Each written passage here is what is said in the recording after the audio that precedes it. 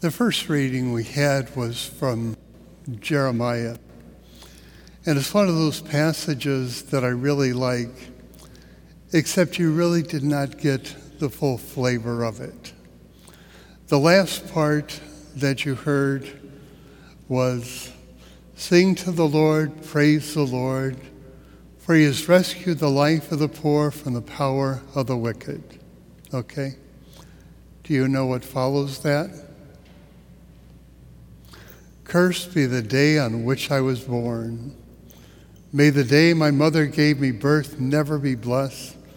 Cursed be the man who brought the news to my father, saying, a son, a child is born to you." A little bit farther down. "Then my mother would have been my grave, her womb confining me forever. Why did I come forth from the womb to see sorrow and pain, to end my days in shame?" That's the end of that little talk. Why I say I kind of like that is because a lot of times people say they got angry with God and they feel bad about getting angry with God. I just like to ask the question is, how great do you think your anger is? Do you think it's enough to fill this building? Do you think it's enough to fill the town of Muncie? Do you think you can fill the state of Indiana? Do you think your anger, temper tantrum, whatever it was, is going to impact the creator of the entire universe? It's like if a child has a temper tantrum, what do you usually do? Tell the child to get lost and leave, or send him to the room to get a good night's sleep? Most likely they're tired, they're worn out, they're exhausted. Maybe they had all they could take, and maybe sometimes we have all we can take and handle, and just need sometimes just to express it, to blow it all out, and just let it go, and then be relieved. But do you think God would get angry with that? He knows us so well. So I don't think our God gets angry in turn over our little temper tantrums or the times we might have gotten very upset. I don't think it really affects him. He knows what we're dealing with. He knows how stressed we might be. He knows all the difficulties with which we struggle. So if you thought God was angry at you for getting angry, let it go. He can handle it, okay? I liked one of the saints, I think it was St. Teresa, saying, God, if you treat your friends like this, no wonder you have so few. So anyway, just want to leave that in pass. I want to lead in the story into the second reading because this really bothered me, but I just wondered how many people actually believed it. I was in another parish, I won't say which one it was, and the pastor and I were coming back from a meeting, and he said, "Do you have the Mass tonight?" It was Vigil for All Saints' Day. And I said, "No, the other priest has it." He said, "Oh, I wanted you to have it." I said, "Well, when we were talking about it, that's who got assigned." I said, "Well, it's All Saints' Day. You can't mess up All Saints' Day." Well, I went over and I listened to the sermon.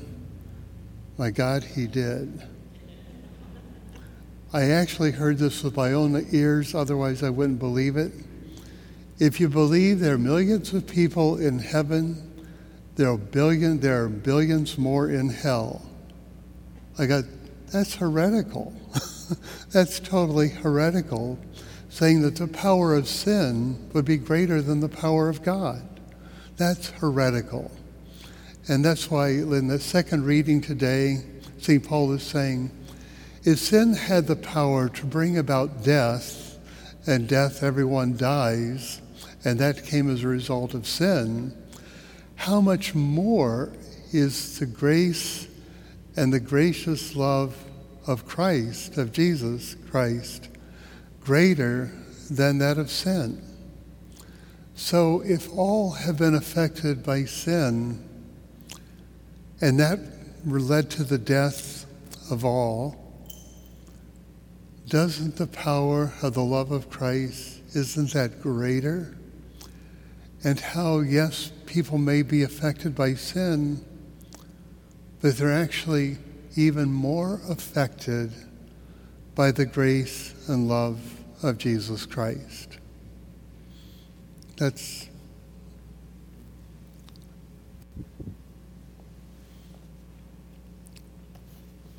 I'll read it. But the gift is not like the transgression.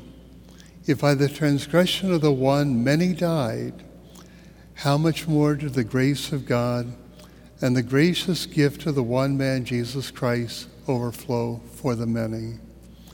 Yes, sin may have affected all of us, but the grace and graciousness of our Lord Jesus Christ is even greater than the power of sin. And the gift is greater than the power of sin that caused death. If sin was able to cause a death in the human family, the gift of grace poured out on the human family is even greater than that. So is not every person in a way not only affected by sin, but are they not even more affected by the gracious gift of the love of God even more?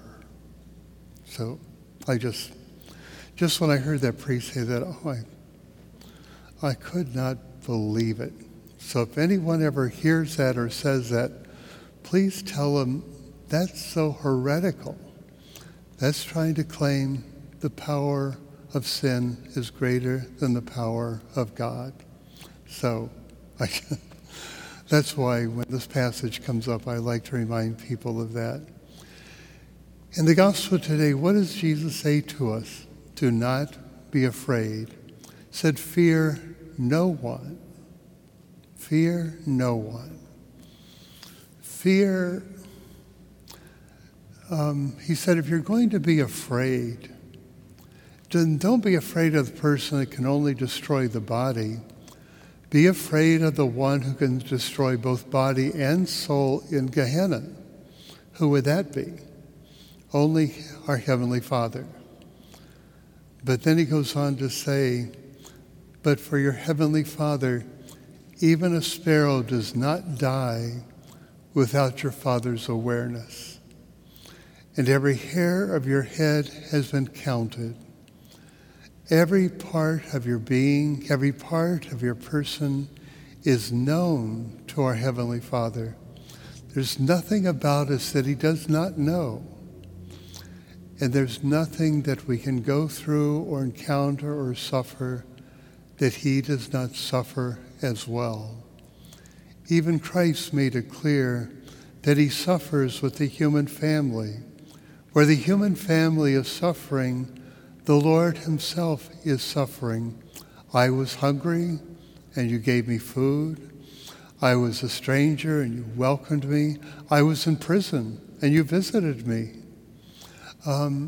Every suffering, whatever it might be, our Lord encounters that and experiences that with us and with the human family. The suffering, injustice in our human family, Christ himself experiences the effect of that injustice. And he experiences it in all those who are experiencing the injustice. But he's giving us that image. Every hair of your head is counted. So do not be afraid. Do not be afraid of your Heavenly Father. Know you are cherished by him. See, fear of God came in through the story of Adam and Eve. They walked kindly and talked, regularly in the Garden of Eden. And then when they sinned, they hid because they were afraid. That fear came from their sin, not because God was violent or going to destroy them, but the fear came from the sin. That's what brought the fear. So Christ is saying, fear no one. And just maybe we can ask ourselves for the week, where does fear have a control over us? Where does fear have power over us? How many times a lot of mistakes that are made, a lot of sin that is committed is committed out of fear. Look at times when fear took over or had control over your life. That's usually a time that you made some of the worst decisions that you made in times of fear. That's why Christ is trying to overcome that fear. Our Heavenly Father truly loves and cherishes us.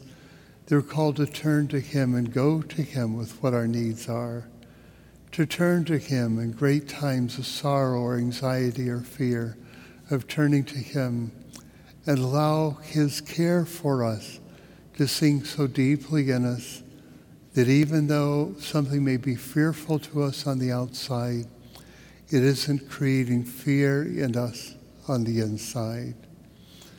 Fear so often is used to manipulate or control people. If someone wants to try to get control over people's minds and hearts, so often they use fear.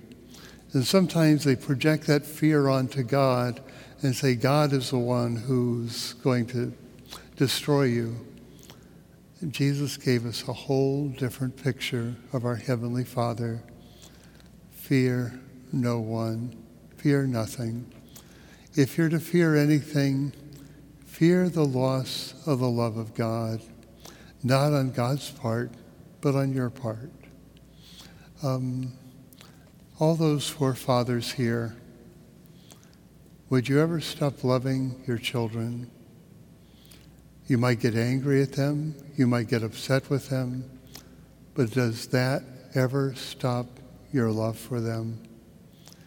And if it's so difficult and almost impossible to destroy a father's love for his children, how much more difficult or impossible it is to destroy our Heavenly Father's love for us. So, as you as human fathers know what it is and how deeply you carry your children within your heart, maybe fathers don't say it that often, but know the Heavenly Father's love is even greater than that. God bless you.